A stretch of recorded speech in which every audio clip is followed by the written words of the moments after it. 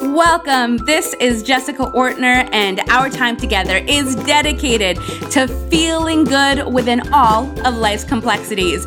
We'll be going on a wandering path, exploring topics like spirituality, productivity, and personal fulfillment, because happiness is not a destination. It's an adventure. So welcome to Adventures in Happiness.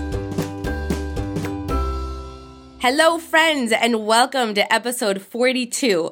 This is my first episode as a married woman. Do I sound different?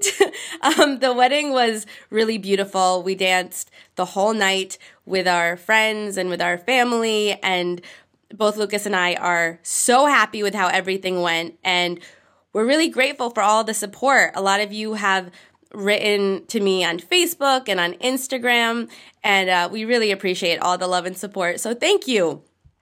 So it is only fitting, being that this is the first show as a married woman, that we talk about love. So let me begin by sharing one of my favorite quotes by Rumi. Your task is not to seek for love, but merely to seek and find all the barriers within yourself that you have built against it. I truly believe, I know that this is true, that when we begin to do the inner work, that we open ourselves up to more love. So to help us open ourselves up to more love and to address some of those barriers, we're going to speak to one of my closest friends, Terry Cole. Terry is the real deal. She is a licensed psychotherapist. She's a relationship expert. She's a master coach. She works with top celebrities. She's been on a bunch of different TV shows. And now she's spending time with us to really empower us so that we can feel like we can experience more love. So whether you are single, or whether you're in a relationship, you're going to get a lot from today's episode. So Terry, thank you so much for being with us. Why, thank you so much for having me. I'm so excited. Well, people might not know this, but not only are you this amazing coach, but we're also very close friends, and you were one of my wedding guests. Yes, I sure as heck was. It was amazing. Thank you. So I thought we'd start by gossiping about the wedding, because it's really all I want to talk about. And you know what? Kind of me too. So we really lucked out with the weather. It was beautiful. I got married in Moon Palace, Cancun. But I'm so curious, Terry, I was in it. And so I feel like now I'm almost reliving it in a different way, because I'm able to look at pictures or hear from different people. Because when you're in it, you enjoy it, but it's almost a different experience, because it's hard to take all of it in. And so I've really been trying to just to take it all in now and just to reflect on it. So what do you have to share as a guest? Oh, it was really super beautiful. And the locale was stunning. That was Moon Palace, Cancun. We'll do a shout out to them. Yes, please, because it was really, really beautiful. The most amazing room, a huge tub that was like one of those, what are they called, where the water moves around? The jacuzzi Whirlpools, tub. Jacuzzi. And like a bed that could have fit like 17 people. It was really very posh, very gorgeous. But what I found was that everyone was so happy to be there. And of course, Vic and I were so thrilled to be there as well. And everyone was in such a good mood, because you're there because people have found the right match. And I've known you for years, and I've known the whole journey, and I've sort of been on that speed dial yes. for the relationship part of this journey. And so the joy and satisfaction, I felt like I couldn't stop crying, the entire time. I was like, oh my God, little Jess is getting married, but in a really, really happy way. And seeing your family there being so happy, everyone was just, I don't know, when people find each other and you have that vibe of love happening, it's very contagious. Like it infuses. I felt like every couple that was there felt madly in love. Do you know what I mean? Yeah. Yeah. We definitely had a lot of criers too. Like my family, the men in my family are big criers, sentimental criers. And Kate Northrup told me that she lost it during the vows. She was falling her face off. Oh, it's so sweet. We had an amazing photographer, Cameron Ingalls, and Cam has done so many weddings. So after I asked him, like, so what did you think? And he's like, I have never been to a wedding where so many people were dancing, like Oh my God. all night. It was madness. It was so fun. So awesome. Just great. I mean, we danced. I mean, my feet were like bloody. Like we just couldn't stop. We just actually couldn't stop. It was so Yeah. great. And the weather was so perfect. And it was kind of a moody time to be in Mexico. And the Yeah. fact that we ended up with the night of your wedding, which was, outside on a rooftop basically, was perfect. And that next night it rained at the exact same time that we were dancing the night before. So I was so grateful, Yeah. that you got perfect, that the little weather angels were with us. Yeah, no, me too. We really lucked out, and I'll put some photos of the wedding in the notes. That's the tappingsolution.com Hmm. /notes, and we'll share some of those photos. But it was so special, and Terry, it was so special to have you and Vic there because you are a relationship that long before I met Lucas, I really admired and did and still look up to you both. Hmm. So it was really lovely to have you guys there. Thank you for coming. Of course, I wouldn't have missed it for the world. We had a ball. And Vic did some beautiful watercolors, right? Yes. Yes. So I'm hoping to get my hands on one of those. I've been emailing him, so I think he's going to send me one. But yes, Yes. No, he. no, trust me, he sent you the day that you got in touch. So you should be getting So it today. oh, that is so special. That's so special. Yeah, Vic is an amazing illustrator, amazing artist. So, well, again, thank you for being there for me, and it just makes this show, this first show, since I've been married, just so divine and so perfect because yes, the wedding was great and yes, we were lucky enough to get married in a beautiful destination and we had some great weather, but really what made that day so special was just the relationship that Lucas and I have. It was a celebration of what we have and I wish this on everybody. I hope Hmm. that everybody can feel this kind of love. And I do believe in fate. I feel like destiny brought us together, but I know without a shadow of a doubt that all of the inner work I did for so many years Hmm. really paid off. And a lot of the work I did with you, you've guided me a lot. So I'm very excited to share this with my audience. So before I mentioned that Rumi quote, which when I was single, I would always say that to myself. This idea Hmm. of, okay, I don't need to go looking for love. I just need to be open. I need to work on my fears and my doubts or the patterns where I was attracting a certain type of person that wasn't Yep. for my higher good. And so I think this inner work really does pay off. Let's talk about these barriers. Let's talk about these blocks. I mean, I know that you work with people who are already in a relationship and people who are single, but Hmm. regardless of the situation, do you see some common barriers? Oh yeah. So I've been a relationship expert for a really long time because of my own experience with, I feel like, changing what sort of could have been my destiny. Do you know what I mean? Like having an awareness that allowed me to do exactly what you're talking about, this inner work that shifted some, I call them downloaded love blueprints, right? It's like a paradigm or how we think about love, what we think is possible, what we think love is like. We really, if we don't question what was sort of just dropped into our minds by a family of origin, the culture that we're from, a lot of times we are given, not everyone is like you. Jess, you had your own work to do because everything impacts our love blueprint, Mhm. our, where we are in the family system, experiences we have in our young lives. And you happen to have a really beautiful role model because your parents have been happily married, because I know them for many, Yeah. many decades, let's Yes. say. But not everyone has that. Mm. And even if you do have that, you still have you could have a downloaded blueprint that is blocking you from making this heart connection with someone that you want. And so I became very interested in decoding this for myself because my original belief was that because my parents got married when they were in college, because my mother was pregnant with my oldest sister. And so my mother had to drop out of college and she never went back to college. So keep in mind, what I saw for love, my parents, there wasn't violence. It wasn't like that. It just didn't look fun, Mm. It just didn't look fun. It looked like my mother felt kind of trapped until she ended the marriage. She had an affair with her boss and ended the marriage. And she's okay with me talking about that because I asked her permission before I tell that story to anybody because, she's worked it through herself. But this is what happens. We act these things out if we don't know how to talk them out in the Mm. relationship, right? Those are your only two choices, people. Act them out or talk them out. Yes.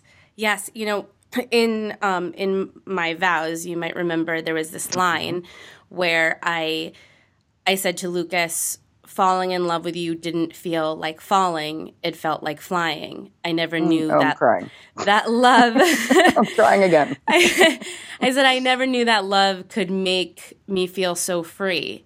And one of my limiting beliefs and one of my fears was that if I met someone that I loved, that I would have to sacrifice what I love. And so I'd have to sacrifice my career, or I'd have to just be smaller. And I would notice that when I would, enter into relationships, I'd always kind of shrink myself a little bit because I was scared that the person couldn't handle all of me. Or even when I would have moments when I would succeed. So say I got my book deal or a certain launch went particularly well. I remember having these thoughts of, oh my goodness, the more successful I am, the more I alienate myself from other men. And that's cultural because it's not like my parents told me that. Yeah. Oh, yeah. Because that's what I was going to say before. That's a great point, Jess, is that it isn't only about your parents, because part of the downloaded love blueprint that I help people unpack is what is the culture? What is the tribe that you're from? So I've helped a lot of women who are from countries where women are very marginalized or really, really valued less than men, actually, like for real. And so you can imagine that puts you in a hard position to be yourself in a relationship because you feel like you need to be pleasing this person all the other time, or that you're kind of lucky to have them. So there's a lot about what you're saying that makes total sense. Even if you had parents who had a great marriage, this belief that you needed to dim your light in order to not threaten another person, like how would you attract?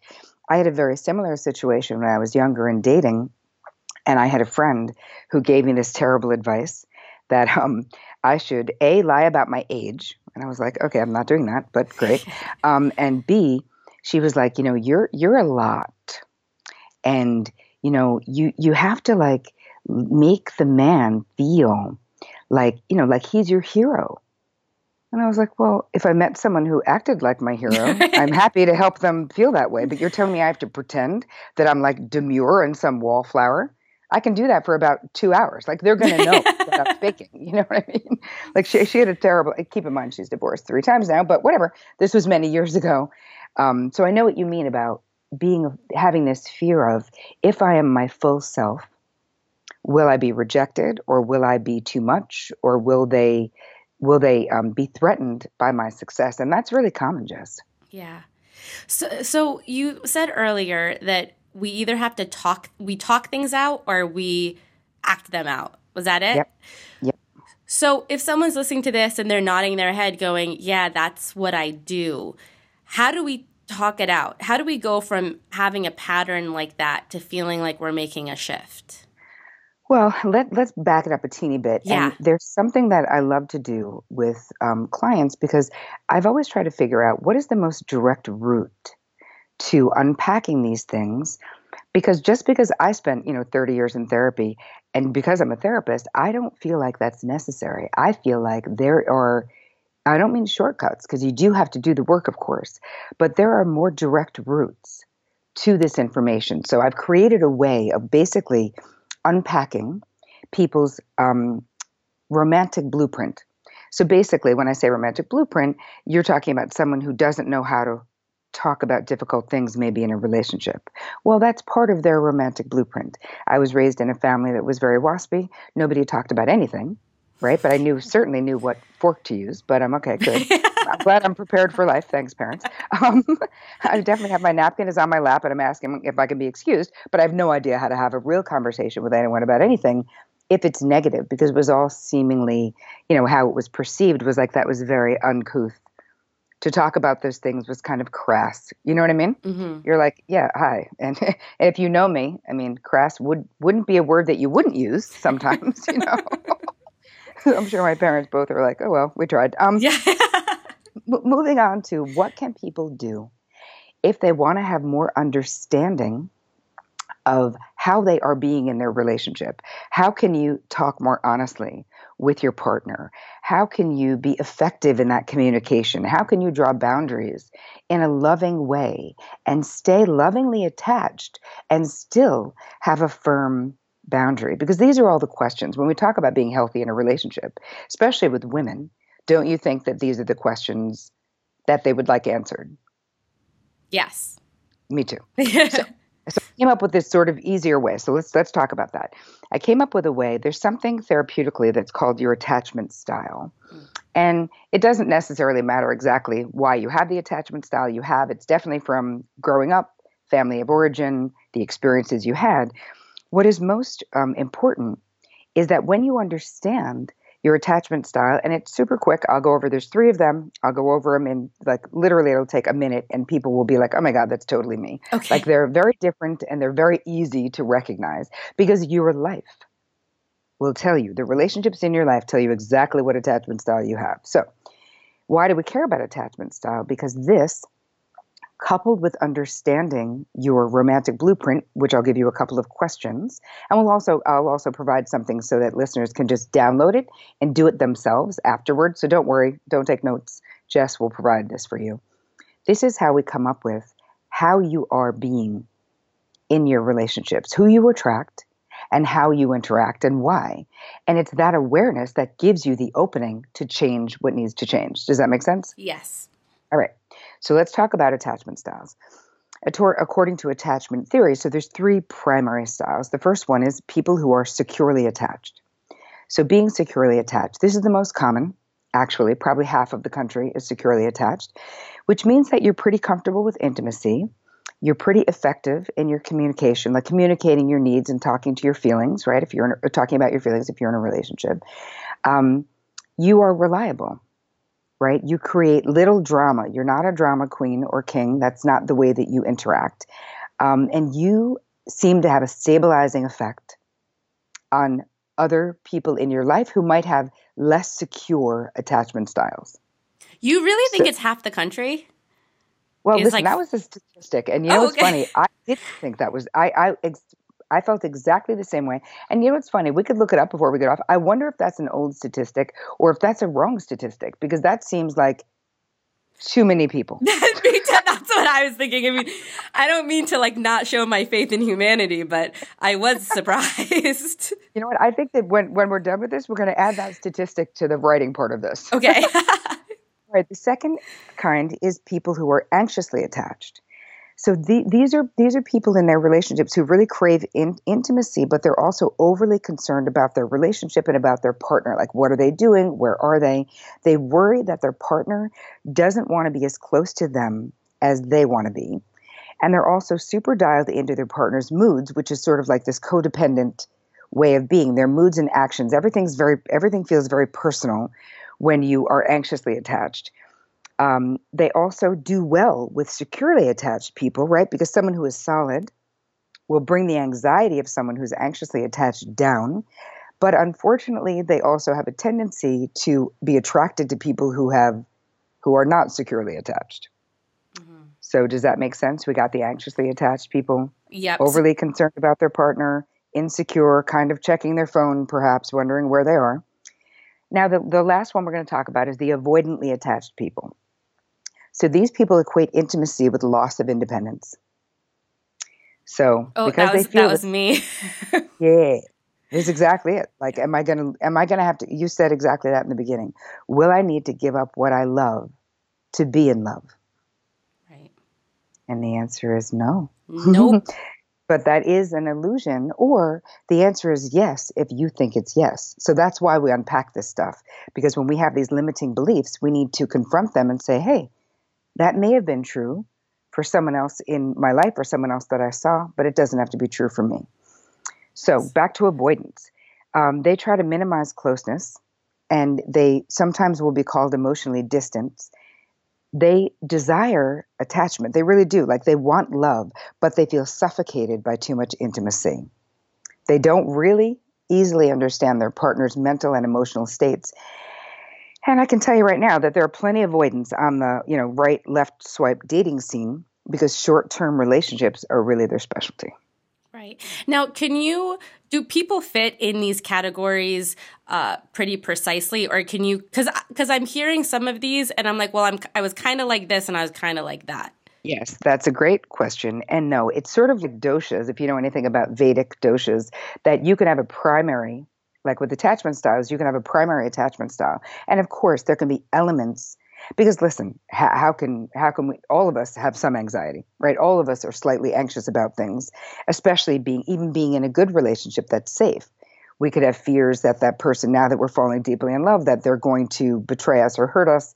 And that would create anxiety, which doesn't mean that you're primarily anxiously attached. It just means you're experiencing anxiety. Right. So yes, you'll have a primary attachment style, and you can have secondary attachment styles as well. So once you look at this, it's helpful to see, who have I been attracting? What men or what women have I been attracting in my life? And this gives you a little bit of a snapshot. And again, don't worry about, we'll put this in the show notes so you'll be able to download it. And you'll have a little cheat sheet and a little guide so you can get a little bit more into it. Right. The other thing that we want to add to this is the blueprint. So the love blueprint itself. So we just have a couple of questions. So do you want to go that, or do you have any other questions about this? I want to, real quick before we do that, this word what you're attracting, I think is an interesting thing to talk about, because I have found that there is some woo-woo in it. I mean, sometimes the things I've attracted, I'm like, really, universe? Like, that I have to believe that there's something else behind the scenes making this happen. And the other aspect of it, which was a big aha moment for me, is that we always want to prove ourselves right. Even if it's a disempowering belief, we always want to stay congruent with what we believe. And so if we really believe that we have to lose freedom in order to be in a relationship, just using that as an example, then we will continuously find moments, because that's what we're looking for. That's the only thing that we are focusing on. It's like looking around the room and just noticing everything that's red. You notice it all. If you close your eyes and you ask yourself what's green, you have no idea. Right. You know what? I have an interesting different spin on that, but it's the same exact thing. Or maybe just add something to exactly what you're saying, is that your unconscious mind is the best executive assistant you will ever find. And if you have these limiting unconscious beliefs, like you just said, that in order to be in love, I have to give up what I love, let's say. Your executive assistant is trying to make your conscious mind, which is the boss, right all the time. So we're constantly looking for affirmation of that limiting belief. Like, you're right, boss, it's true. See, you're dating this guy and he wants you to stop working, and when you get married. See, you're right. That is the way it is. So what we do to stop that, what we do to shift that, what we do to change that, is we look at the content of your unconscious mind. That's why these blueprints, I call them downloaded blueprints, because where do they reside? In your subconscious or your unconscious mind. And this work, and asking empowered questions, is what brings this sticky material that is charged, that is driving your behavior and driving who you're attracting and what you're attracting and the relationship dance that you're doing in a way that you may not even be conscious of. Mm-hmm. Definitely. I remember, just to, give this work some context, I was dating someone. It had just been 2 dates, and I really liked this guy. 2 or 3 dates. And I think maybe on the 4th date, he came over and he picked me up in my apartment. So he came up and I was grabbing my things before we headed out, but it was the first time that he saw my apartment. And I lived in a nice apartment in New York City. I mean, it wasn't massive because it's New York City, but Right. if you've ever lived in New York, like having anything relatively nice is a real gift. And and I was probably 28, so he walks into this apartment and he's like, oh wow, this apartment is great. Wow, you have a really nice place. And I was like, thanks. And then he like disappeared. Like the day kind of ended short and I never heard from him again. And so I called my friends and I was like, this proves it. Like, what am I supposed to do? Like they're intimidated that I have a nice apartment. Like I have my stuff together. And Right. I think it might have been Aaron Steltland or someone was like, well, what if it didn't mean that all men were intimidated? Like, what if he's just an idiot? Like what if, like, why are you making this universal thing? Like, oh, all men Yes. are going to feel intimidated. Like, what if it was just this one guy? And when we have a belief, we take an example and we use it to prove our limiting belief. Right. That's so funny because it's so true. It's just like, what if he got abducted by aliens? Yeah. What if it has nothing to do with you? Or your apartment? Exactly. Yeah. It's like a reflection of instead of taking everything so personal, what if this is just a reflection of him and it has nothing to do with you and has nothing to do with your future? But it's, these limiting beliefs are tricky and it's so important to be aware of them or else you don't even know it's a limiting belief. You just think it's real life. You think it's the reality. And that's dangerous. Well, this is why people are unhappy. This is why people are in bad relationships because they obviously don't know that there's a way to be more empowered, right? When you feel victimized and you feel like it's all the external circumstances that are keeping you where you are, what I mainly teach, and it really is, listen, it's for men and women, but so much of my demographic is women, is that you actually have the power. And the more deeply you understand yourself, the more accurately you can decode what has been going on in your life, whether it's your love life or your career or your family life, it doesn't matter. It's all about self-knowledge is the key. Right. So then with that, tell us about these blueprints. Yeah, let's talk a little bit just about the question. So once you guys figure out what the attachment style is for you and who you've been dating or what your spouse is, let's just say, you start thinking about what type of romantic partner that you've historically been attracted to, right? The bad boy, the jock, the nerd, the rebel, or the the girl next door, whatever it is. Like usually you can see some, even though they can be very different, there's some kind of a flow through, and it's always good to see like what is that thread. For me, before I got healthier in therapy, my thread was unavailable men, and I didn't know that I was doing that. I thought I was dating men who were super different than my father. I was consciously, because my father was a very buttoned up, waspy guy, not affectionate, not verbal, emotional IQ of a sneaker, right? So I didn't want that. I wanted a very emotive, like affectionate and passionate. So what was I doing? Falling in love with men who lived on other continents. Oh, I went through that phase too. Of course, yeah, I was there. I was in the front row of that phase. But let's look at the similarities. What I ended up realizing was that ultimately these men were exactly like my father because they were all actually unavailable.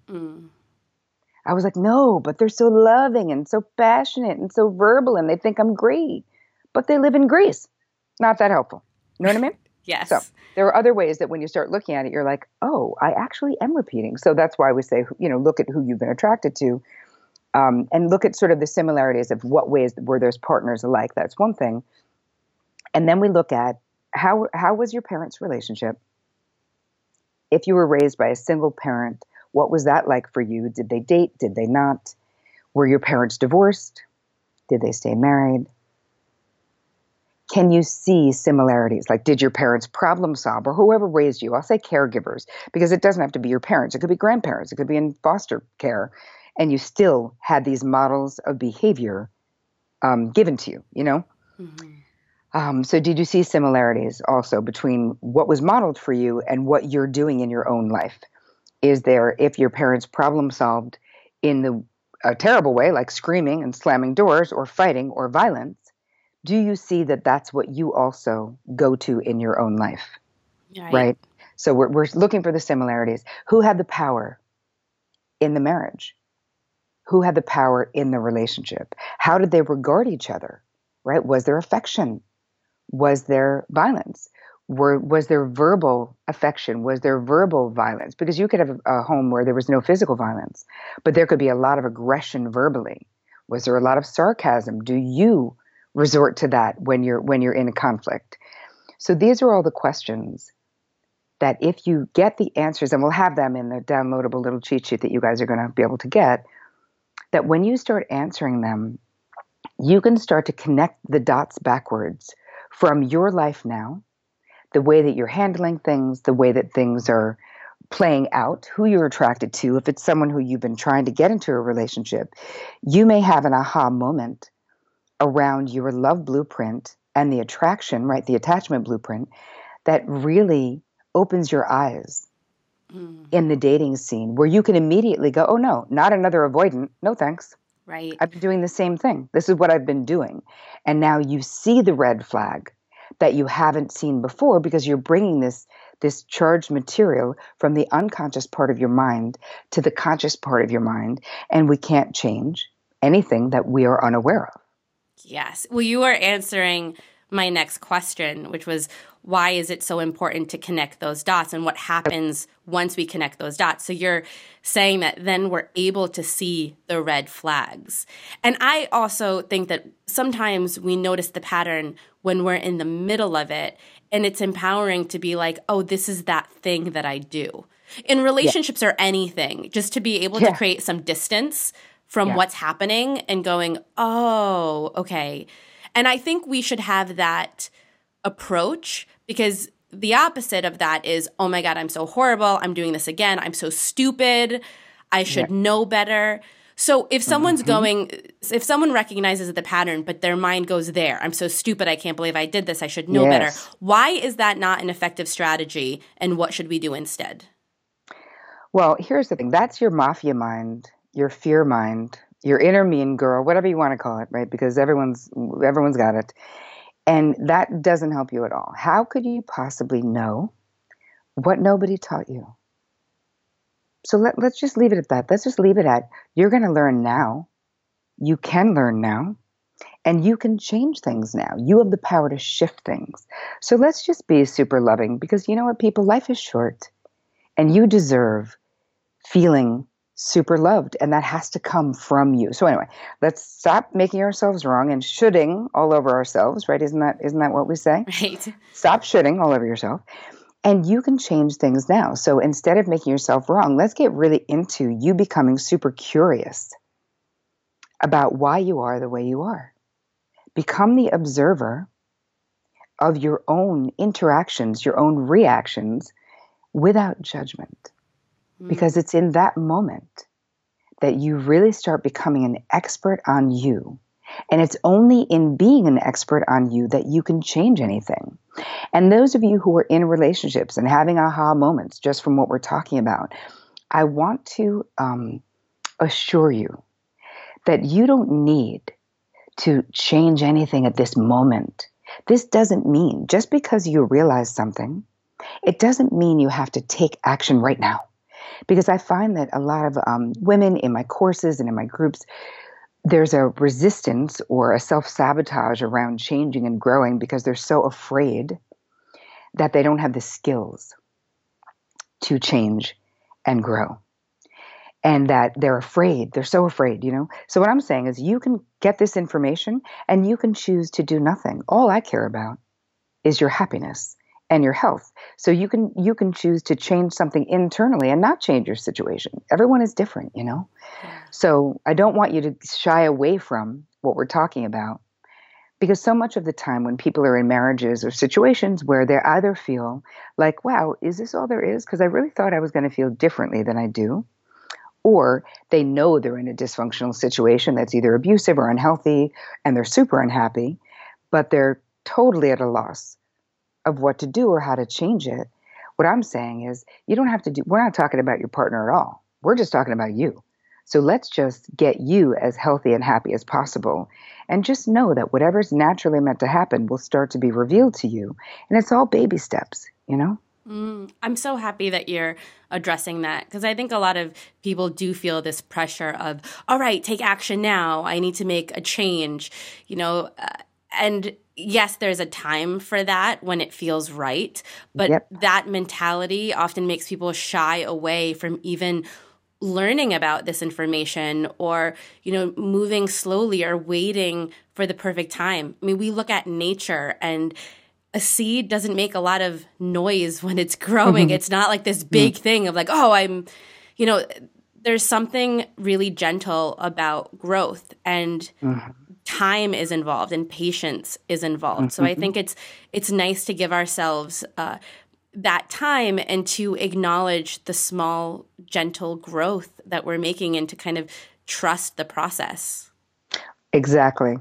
When you think about this, though, we're not really taught this, Oh, no. where we're just sort of getting through. And I feel like this information is the difference between, did you ever feel like when you're younger that you're like this little teeny boat, and like your life and your dating life is like this crazy tsunami, and you're just like trying not to drown? Have you ever had that experience? Yes. So this, changing this up and getting this information from your subconscious to your conscious mind is basically you becoming like really the tsunami in your own life. And that boat is your life. You're the tsunami, and that boat is basically doing what your intention dictates. Does that make sense? You know what I mean? So you're in control. Yes. Well, my question is, I'm very grateful that I was on that little boat and I wasn't controlling the tsunami when I was single, and I did the work, and now I feel like I'm the tsunami as well. But for those who are already in a committed relationship and suddenly they gain this awareness, and maybe they're scared because they think, well, does this mean I need to end this? Or does this even mean that I'm going to have some difficult conversations? I mean, they're already in a relationship. So it's not about them simply they need to go within, but there's another person already directly involved. How does that dynamic work? Well, part of it is that we learn, like once you start learning how to talk, not in a combative way, but in a really masterful way, because there is a way to effectively communicate. Again, in the beginning, and I teach this actually, like I teach this in, I'm actually doing a bunch of classes next Tuesday, actually. I'm doing one for people in relationships and one for people who are single, which these are master classes around this exact topic, which is communicate. One big piece of it is communication, and how do you do it? How do you do it when you're changing? Maybe if you're in a relationship and your partner isn't changing, then how do you do it? And I deal with women who are in this experience all the time. And the first and foremost thing is we don't really focus on the partner in the beginning. So don't worry if that's where you are, if that's the situation that you're in. Let's just, when you start to get really clear about yourself, the actions that you need to take come really naturally. They're like integrated in a way, rather than feeling like this huge, like, oh my God, I'm going to tell him everything is going to be different and we're not doing this anymore. And I'm going to tell him I'm going to change. This is how, when I was in my 20s, I used to feel like I would have these realizations and these ahas in therapy, and I'd be in a relationship at the time, and I would feel like I'm going to tell him it's all going to be different. I'm going to have that conversation. I'm going to tell him we need to talk. You know what I mean? Yeah. So what I teach people is that that's completely unnecessary and actually completely counterproductive, where let's just get you really clear about you first. So there's nothing to change in this moment. And what I've seen, and Jess, I've been doing this for almost 20 years. I've helped tens of thousands of people actually change their communication style, the dance that they're doing in their relationship. I've had people take my courses. In the beginning of the course, they think that they don't even think they should take the course because they think they need to get a divorce. And I always say, hey, why don't we just wait until the 10 weeks are up? And let's just see how you feel, because I promise you one thing. I can't tell you what to do. I have no idea. What I do know is that after 10 weeks of deep diving into yourself, you will have total clarity. Whether you want to do what you find out or not, that's your choice. Whether you choose to do it or not, that's your choice. But the confusion that comes along with being unsure and being so afraid of having to have a hard conversation, once you learn how to do it with love, with ease, with grace, it becomes so much less threatening. Yes. You know what I mean? Yes, absolutely. Well, Terry, this has been so helpful, and I have some questions that I like to end when every time I have a new guest. But Great. before we go into those questions, because you're talking about the courses that you do, I'd love for you to share with my audience about the Love Revolution. I sure will. Well, there's two things. The Real Love Revolution is a 10-week course. It starts on February 1st. And it is all of what we're talking about, Jess, but it's something that I've actually spent really my entire professional career building up to this course, where it's only for women, though. So don't worry, fellas, I'm creating one for you. It comes out in 2018, but right now, this one is only for the ladies. And it's 10 weeks, and it's built on the 5 pillars that after 20 years of doing this, I really was able to get the cream of what is it that needs to change for people to create real revolutionary love in their life. Healthy, exciting, passionate, durable, long-lasting, vibrant love. And most of us, including me, didn't necessarily learn it from our parents. And so I was like, there has to be a way. Once I learned that I could do it and then found Vic, once I figured out my downloaded Love Blueprint, I felt like every woman should be able to do this because I definitely thought it was never happening in my life. And the fact that I can do it, I know for a fact every single person on planet Earth could do it if they want to, you know? Yes. So quickly, the 5 pillars are self-awareness, which we handle for 2 weeks, self-knowledge, which we handle for 2 weeks, self-acceptance, which is a major one, which we handle for 2 weeks, self-compassion, which we handle for 2 weeks, and then we move into self-love and self-celebration. And I've basically taken all of the tools, the strategies, and what I've done with one-on-one clients successfully over the past 20 years, and I have built them into an online coaching program. Of course, it isn't therapy because it's virtual, right? So it actually can't be therapy. But the entire thing is based on all of these therapeutic principles, and I've created therapeutic meditations for each week so that we're working on that unconscious mind that you and I were talking about before, and the conscious mind. And it's a group of very empowered women, only women. So we have a private Facebook group, 10 modules that I shot actually in Barcelona, so they're super beautiful, 10 live calls per week with me as well because I'm dealing with your specific issues. Because really, I mean, what I've learned and why I created this course, and Jess, you know this, that there's no one size fits all when it comes to what is blocking us in love, because it's really all about your life, right? Nobody is you, just like nobody is me, and every person listening is just as unique. So we need that integration where I spend so much time in the private Facebook group and so much time on the integration calls, handling people's specific situations, like what's coming up for them. Because that's why that calling in the one and learning the rules and all this other stuff doesn't work, because it's very generalized. And as a psychotherapist for almost 20 years and a relationship expert for almost 20 years, I can tell you that general ideas don't apply to everyone. You know what I mean? Mm-hmm. So if people are interested in this, we'll put that information on this page as well. But also you can come and do a free masterclass with me on Tuesday. I'm doing 2 different classes. So one is for women who are in relationships and need help managing it better or speaking their mind more accurately or understanding what dance they're doing in their relationship if they're not happy or if they feel like they could be happier. And the other one is for all the single ladies who would like to be partnered in a healthy way. Right. So all that information is at thetappingsolution.com/notes.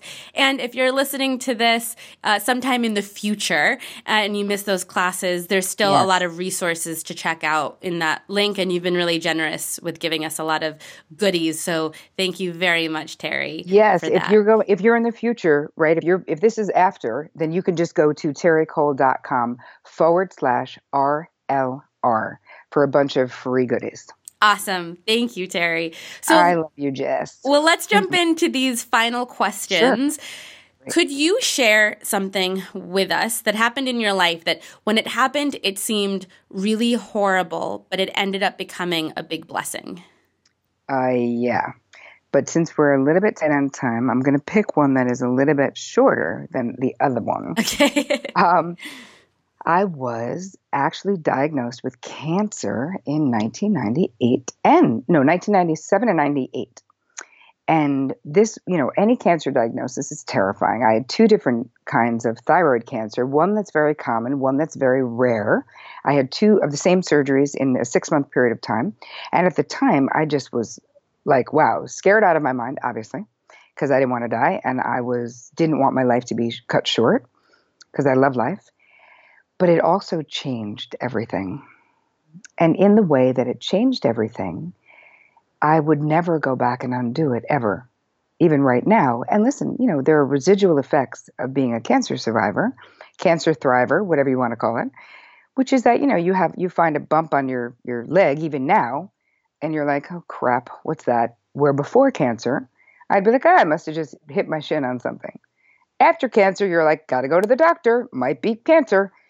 So I mean, there are definitely like downsides of being a survivor. But going back to what you've been teaching us about almost having the courage to be curious, do you feel like a diagnosis like this gives you extra courage to do this work because suddenly you're faced with your own mortality?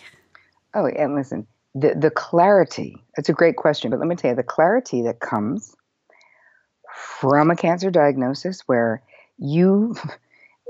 any BS that was dominating my life, like the size of my ass or whatever, like anything that I was like, wow, this really matters.